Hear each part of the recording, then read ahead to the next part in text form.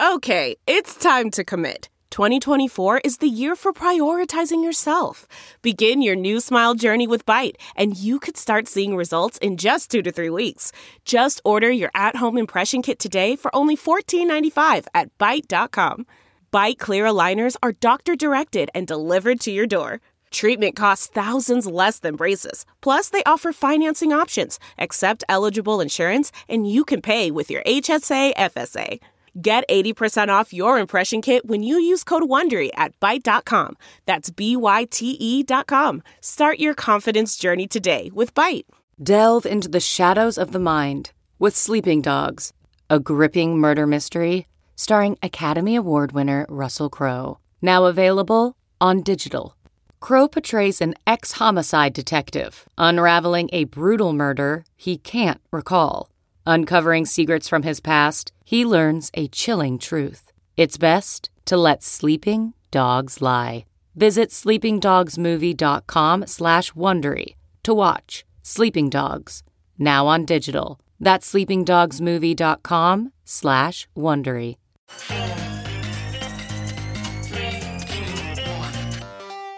Welcome back to The Breakdown with me, NLW. It's a daily podcast on macro, Bitcoin, and the big picture power shifts remaking our world. The Breakdown is sponsored by Crypto.com, Bitstamp, and Nexo.io, and produced and distributed by CoinDesk. What's going on, guys? It is Sunday, September 20th, and that means it's time for Long Reads Sunday. I'm going to keep the introduction this week very brief because our article is very long. It is by the one and only Lyn Alden. You've heard Lyn on this show and know how brilliant she is. I've called Lyn the breakout macro voice of the year, and I genuinely believe that's true. Nick Carter tweeted this piece and basically asked if there was anyone explaining things in macro as well, and the topic is one of the most quintessential debates that we have right now. The piece is called A Century of Fiscal and Monetary Policy, Inflation versus Deflation, and I hope you enjoy it. There has been a lot of discussion lately about how effective monetary policy can be. In my view, the big debate between fiscal policy and monetary policy, or inflation versus deflation, mostly comes down to looking at a long enough historical timeline to see the full context. The effectiveness of monetary policy, including interest rate manipulation and asset purchases, diminishes significantly when debt is high, interest rates hit the zero bound, and the money multiplier is low. The role of monetary policy doesn't stop then, but it takes a back seat to supporting fiscal policy. In essence, monetary policy is effective at putting the brakes on an economy, but bad at stimulating an economy, whereas fiscal spending has the opposite tilt. Let's dive into some history to see how it can apply in today's economy. In this context, rather than focusing on one quarter or even 1 year ahead, it's a high-level outline of some of the fiscal and monetary environments that investors are likely to face as we head deeper into the 2020s. The precise path we take through this decade will depend on myriad fiscal policy choices, social outcomes, geopolitical events, and other variables. So rather than predict exactly how it will play out, we can start with certain observations and decision points and fill in details over time as we hit certain events. The short-term debt cycle. A lot of people are familiar with normal 5 to 10 year business credit cycles. Most readers have lived through several of them. At the start of an economic expansion, businesses and consumers start to recover from the previous recession, and so they take on more debt and risk. As the expansion progresses, this higher and higher level of debt and eventual overinvestment from businesses and overconsumption from households make them increasingly leveraged and fragile. Asset prices generally move from cheap to expensive during this process as well. Eventually, some negative catalyst, external or self-imposed, combined with elevated debt levels, triggers an economic shock and a period of deleveraging, which is recessionary. Policymakers usually respond by offering lower rates and fiscal stimulus to offset this otherwise deflationary period. Many defaults occur, the system cleans out some of the excesses of malinvestment and unproductive leverage, and then the cycle starts anew. The problem is that deleveraging rarely reduces debt levels all the way back to where they started in the cycle, in part due to that fiscal and monetary policy response. By the time the dust settles on the short-term deleveraging event, businesses will have collectively reduced some of their debt, but still have more debt than when they started the previous short-term cycle. However, monetary policymakers try to get the next business cycle going as quickly as possible, and so they reduce interest rates to lower levels and therefore encourage more debt accumulation. Corporate debt as a percentage of GDP decreases during recessions, but keeps making higher lows and higher highs over the decades. And this is in significant part because interest rates reach lower and lower in each cycle and allow for that increased debt accumulation over time. This is driven in part by monetary policymakers. Federal debt accumulation tends to run counter-cyclical to this trend. Federal debt increases swiftly during recessions because tax revenues fall due to lower economic output, and federal spending increases to offer extra unemployment benefits and stimulus. In other words, whenever the private sector deleverages a bit, the public sector leverages up. This Keynesian approach is driven by fiscal policymakers. And so we have a string of short-term business cycles building up public and private leverage over decades, leading to something bigger. The long-term debt cycle. Fewer people are familiar with the long-term debt cycle because it only reaches a turning point every several decades, and we have to look back into boring history books to see the details. To make it harder, history merely rhymes rather than repeating itself identically, so analysts have to take historical data and construct forward probabilities from it based on new conditions and notable differences from past analogs. After many of those short-term business cycles accumulate debt from one cycle to the next to a higher and higher level, total debt in the system, federal, corporate, household, and other forms of debt, reaches extremely high levels, and interest rates run into the zero bound. And policymakers have trouble pushing them much below that threshold. The zero bound is where the magic starts to happen and things change. There were two long-term debt cycles over the past century. The first one peaked in two stages in the 1930s and 1940s, and the second one peaked in two stages so far in the late 2000s during the 2008 to 2014 period, and again in the 2020s. A normal amount of system-wide debt can be deleveraged nominally. People and businesses pay for their mistakes by losing money and filing for bankruptcy, creative destruction occurs, strong businesses devour weak businesses, the dust settles, and the system can build up from there. However, a huge amount of system-wide debt equal to a few hundred percentage points of GDP, including up to the sovereign level, is basically impossible to deleverage nominally, because it crashes the whole system when attempting to do so, and creates a vicious cycle. Instead, those peaks tend to be deleveraged with a major expansion of the money supply. In other words, at the end of a long-term debt cycle, the denominator of currency goes up a lot more than the numerator, nominal debt, goes down. Long-term debt bubbles don't deleverage like normal cycles. People often blame policymakers for printing money and other dovish things when a long-term debt cycle starts to go awry, but that's not where the key mistakes are made. Instead, the key mistakes were made in the decades that led up to the peak, with overuse of monetary policy usually accompanied by a set of poor fiscal policies that encourage the buildup of debt in the first place. Once it's built up to that extreme level, including at the sovereign level, the options to deal with it are limited. More specifically, someone's liability is someone else's asset. When you default on a liability, you destroy someone else's asset. When people and institutions lose assets, they are harmed financially. And if they are leveraged against those assets, they can go bankrupt and their liabilities get destroyed as well. Similarly, when people get laid off from work, that reduces their consumption, which causes other businesses to lose revenue and lay off their employees as well, which further reduces consumption in the system. With a broad default and no fiscal policy response, several banks begin to fail. This vicious cycle of asset price declines, job losses, and bankrupt businesses in turn reduces federal and state and local tax revenue, because wage income and investment income fall, which, if money printing to support public debt is not used and a balanced budget is instead maintained, means that either social programs need to be cut, which would reduce income to beneficiaries and thus also result in less consumption and tax revenue, or tax rates need to be increased, which takes away excess funds for private investment or consumption, or sovereign bonds would default, which would render every bank in the country insolvent because those bonds are their safest assets. In a system with normal leverage, the natural deleveraging process can play out, and the system remains robust and solvent overall, eventually bottoms and comes out stronger on the other side with the real market-driven recovery. In that scenario, banks don't crash, the sovereign isn't highly leveraged, only a manageable subset of businesses and households are highly leveraged problem areas, and they don't contaminate the whole system. However, in such a highly leveraged system at the peak of a long-term debt cycle, with debt that was only able to reach such extreme levels in the first place due to consistent policy intervention during the preceding decades, a series of initial defaults would start triggering a tidal wave of more defaults, and it would all collapse like a Jenga tower because there's too much debt relative to the amount of money in the system. So a hands-off policy approach works quite well in normal deleveraging events, but it historically fails in major deleveraging events when debt is at extreme levels. Even the sovereign entity is highly leveraged, and a large percentage of people are reliant on government payments. Politicians and central bankers of monetary sovereign nations simply don't have an incentive to go that Jenga tower deflationary collapse route, especially since it was in part due to their policy in the first place that debt was able to get so high.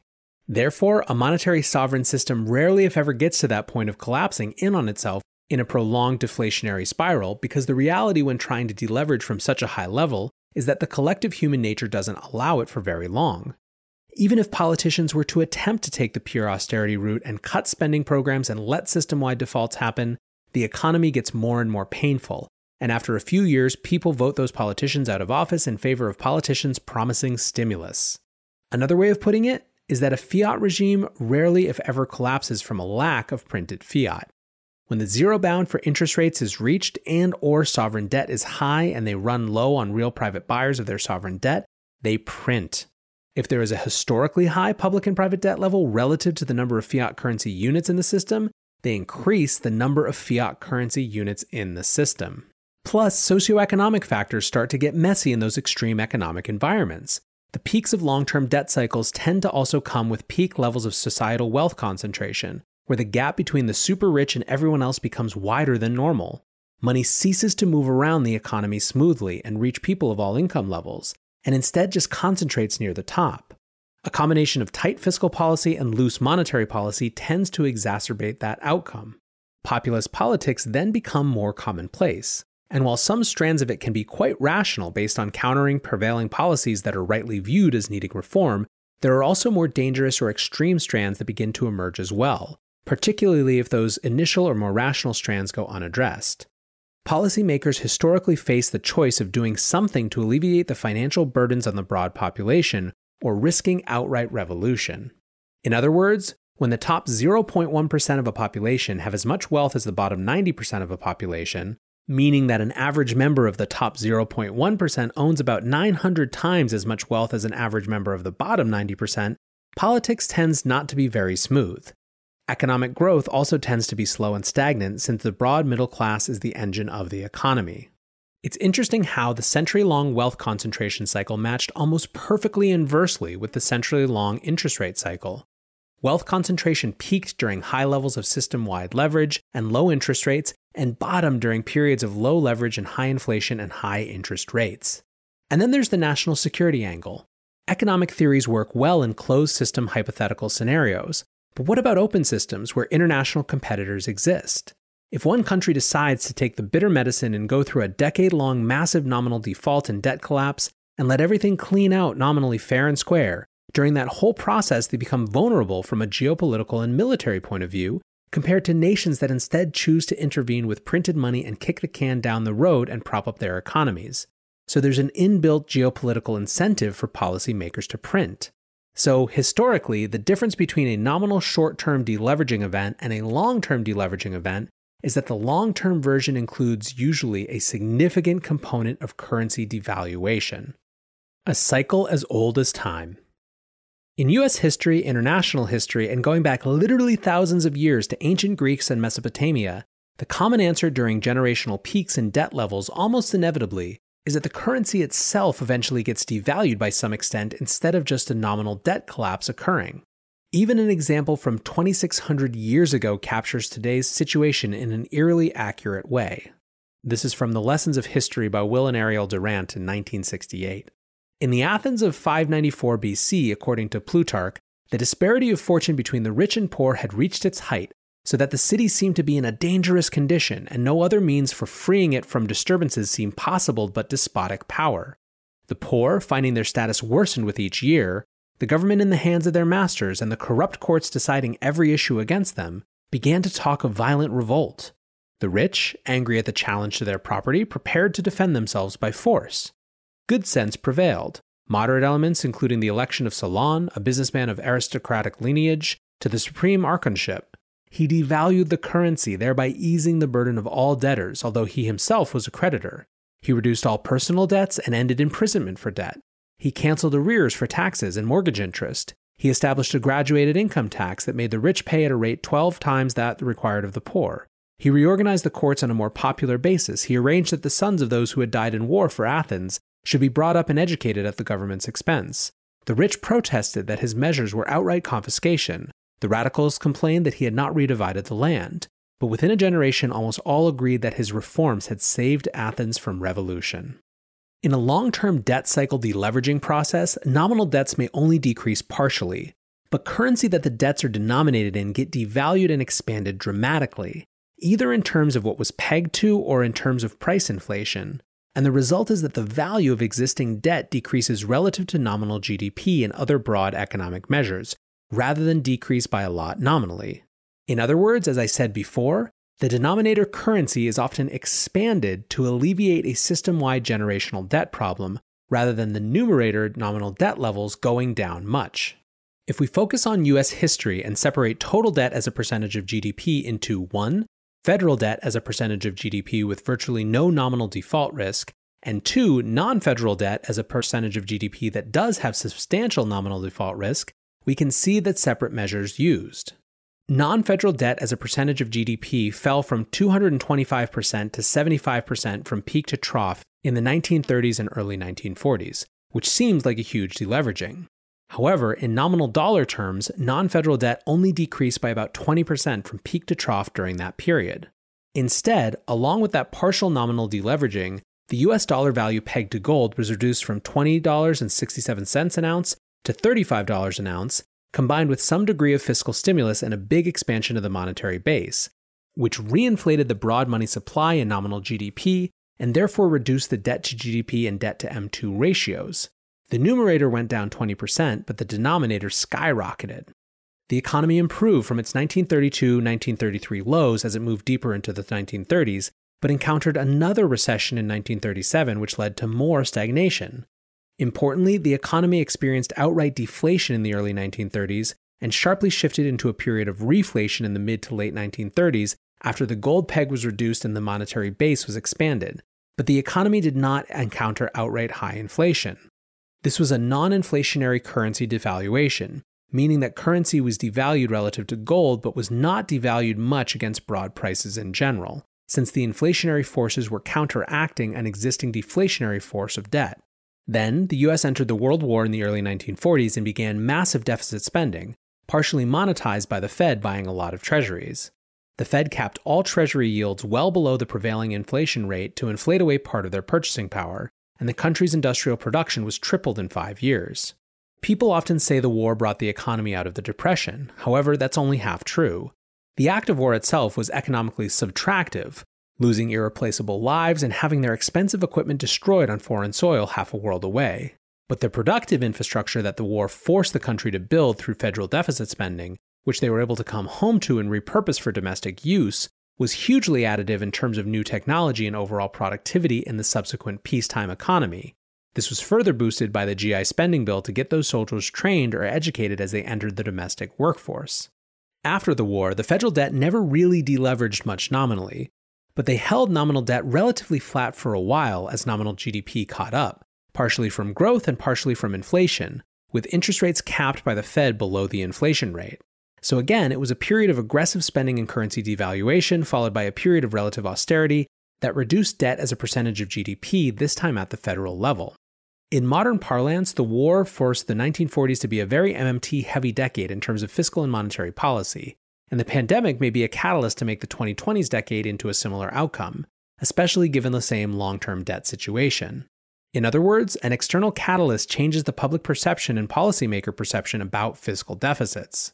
In such a scenario of massive deficits and financial repression like the 1940s had, holders of currency and bonds were effectively partially defaulted on in real terms, often not nominal terms, especially at the sovereign level, and only got part of their purchasing power back.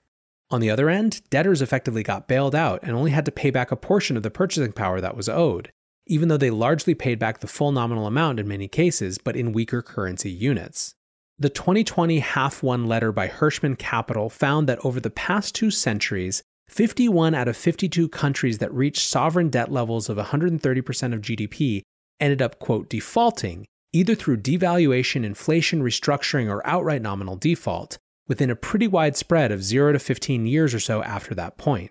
Japan, as the largest creditor nation in the world currently, is one example out of 52 that has avoided that outcome versus the other 51 examples. Japan didn't fix their problem. With record debt to GDP, they likely just delayed and mitigated it far better than most. Their sovereign debt as a percentage of GDP has continued to increase, pushing the previously known boundaries on how much debt a sovereign entity can hold.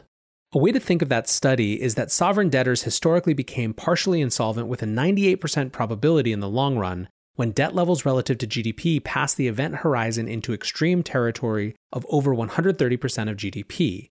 But the actual event of outright currency devaluation can come shortly or quite a bit later. It's like the Titanic hitting an iceberg. Once struck, the outcome of sinking became almost inevitable, and yet the ship persisted in a state of being afloat and slowly sinking for quite a while. It became a question of timing and, most importantly, acquiring lifeboats. Investors could have theoretically traded Titanic contracts in the meantime, with varying ups and downs in price based on news from the engine room or from the captain about the state of the ship. Based on historical probability, that's mathematically what currency holders and bond holders are doing when a sovereign hits over 130% debt to GDP. They are buying bonds at record highs, aka record low yields, at a time when the sovereign is least likely to be able to repay its debt in real purchasing power terms over the next decade or two as some of those long bonds mature. Long-duration sovereign bonds with interest rates that are below the prevailing inflation rate are interesting traded vehicles due to their convexity, but are problematic long-term buy and hold assets in those environments because they are likely to have negative real yields for quite a while. The vast majority of debts, public and private, are denominated in a specific amount of currency which has no intrinsic value. During a long-term debt crisis, the money supply gets greatly expanded to deal with that debt burden, and yet those pre-existing debts are still owed in a fixed amount of currency, so those debts get partially inflated away. That's the inherent nature of fiat currency. Its supply is infinitely flexible by policymakers to the upside. Just like how buying stocks in overvalued equity markets often results in a loss of purchasing power over the next 10 to 20 years, lending and buying debt and even holding cash with low interest rates during a debt bubble often results in a loss of purchasing power over the next 10 to 20 years as well. What's going on, guys? I'm excited to share that one of this month's breakdown sponsors is Crypto.com. Crypto.com offers one of the most cost-efficient ways to purchase crypto out there, as they've just waived the 3.5% credit card fee for all crypto purchases. What's more, with Crypto.com's MCO Visa card, you can get up to 10% back on things like food and grocery shopping. When you buy gift cards with the Crypto.com app, you can get up to 20% back. Download the Crypto.com app today and enjoy these offers until the end of September. Bitstamp is the original global cryptocurrency exchange. Since 2011, Bitstamp has been the preferred exchange for serious traders and investors, trusted by over 4 million customers, including top financial institutions. Bitstamp is built on professional-grade trading technology. Their platform is powered by a NASDAQ matching engine, and their APIs are recognized as the best in the industry. Download the Bitstamp app from the App Store or Google Play, or visit bitstamp.net/pro to learn more and start trading today. That's bitstamp.net/pro. In this crisis, many investors aim to keep and grow their digital assets. Others seek to maximize the yield on their cash. Nexo allows you to achieve exactly these two goals. The company offers instant crypto credit lines against all major cryptocurrencies, with interest rates starting from only 5.9% APR. Nexo also lets you earn up to 10% annually on your fiat and digital assets. What's more, interest is paid out daily, and you can add or withdraw funds at any time. Get started at nexo.io. A century of U.S. monetary policy. Monetary policy and fiscal policy historically have taken turns in how potent their effects are on the economy. During a booming economy with banks happily lending for productive purposes and higher interest rates and inflation levels generally, monetary policymakers have the power to put on the brakes, or to lighten up when the economy softens, which means monetary policy has a lot of influence for better or worse. However, at the point when the zero bound is reached, monetary policy runs out of ammo with its interest rate tool, but can shift to expanding the monetary base aggressively, aka quantitative easing, which at first has some level of effectiveness to combat a deflationary shock and pick the banking system up off the ground, but overall can't do much beyond that. QE can recapitalize banks from low reserves to high reserves, and it can offset a deflationary shock or liquidity crisis, and can prop up some asset prices to some extent, but it can't create sustained inflation or expansion of the broad money supply on its own. As debt builds up in the system, economic growth slows, and the money multiplier shrinks. The Great Depression and the Great Recession were during periods of significant money multiplier bottoms, which along with the zero bound being reached is what made them so different than every other normal recession.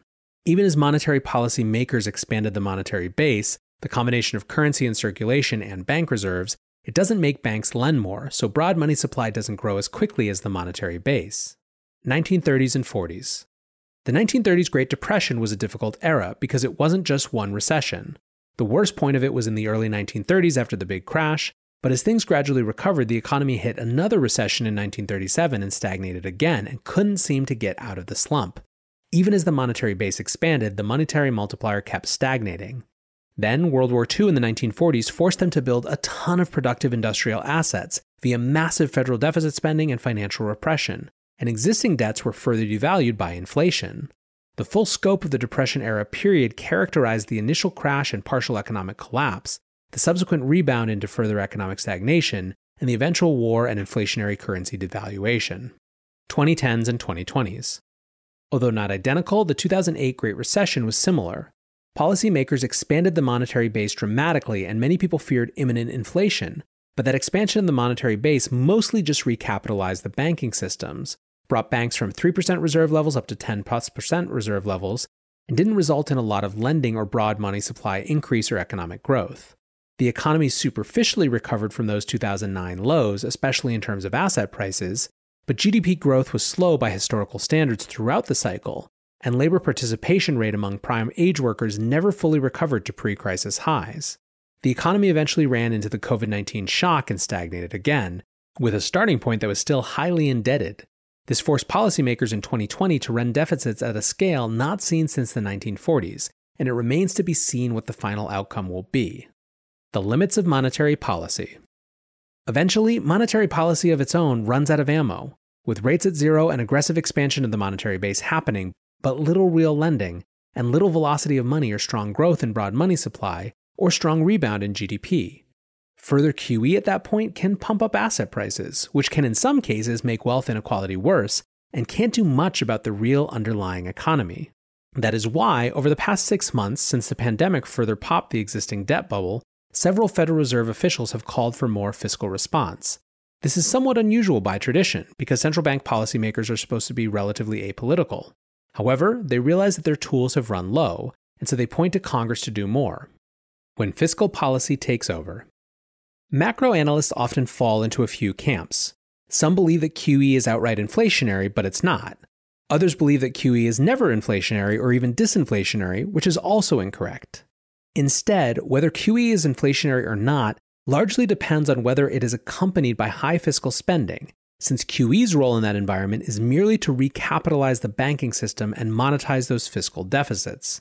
In other words, many people correctly identify that a highly leveraged system, with banks not lending much, is inherently disinflationary. However, they must also consider fiscal policy response, which in extreme environments can go around the banking system and reinflate the economy out of an otherwise disinflationary structural situation.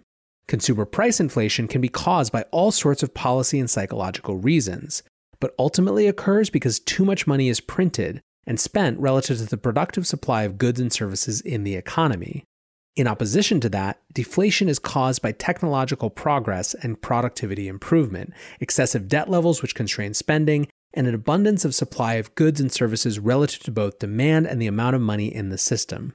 People often think that high money velocity is required for inflation, but for the most part it isn't. The 1940s only had a brief spike in money velocity, but currency lost a third of its purchasing power that decade through several spikes of high inflation. The 1970s had weak money velocity but sustained high inflation. The 1990s had a strong rebound in money velocity to multi-decade highs, but low inflation. If a ton of money is created, only a modest uptick in velocity is needed to start an inflationary cycle. Indeed, velocity ends up being a coincident indicator rather than something that happens first. Aggressive broad money expansion, often accompanied by some degree of supply limitation, is generally inflationary. The long-term structural trend is towards lower inflation or outright deflation, and normally this would be a good thing. As humanity's technology progresses and productivity improves, It would be natural for your money to buy more goods and services than it could 5 or 10 years ago rather than less. However, because we structured our economy around a debt-based system, deflation is viewed by policymakers as the biggest enemy, something to be fought off wherever it shows up. So they seek to counter that inherently deflationary trend with inflationary monetary and fiscal policy. After short-term interest rates hit the zero bound and the monetary base expands dramatically, monetary policy by itself basically runs out of ammo. So fiscal policy takes over in the form of massive deficits, and a significant portion of those deficits become monetized, meaning that the Federal Reserve buys those Treasury securities by expanding the monetary base, aka printing money, rather than financing those deficits by existing currency holders actually buying the treasuries. That last part is an important distinction. The Treasury borrowing capital from sources of private capital in the economy and redeploying it elsewhere in the economy may or may not be stimulative, depending on how productive that spending is. However, when the Federal Reserve expands the monetary base to fund Treasury expenditure as a form of debt monetization, and especially if it caps Treasury yields below the prevailing inflation rate, it is a direct currency devaluation, destroying of debt in real terms and inherently stimulative in a nominal sense. Whether it is stimulative in a real sense, meaning inflation adjusted, depends on how productively that capital is put to use.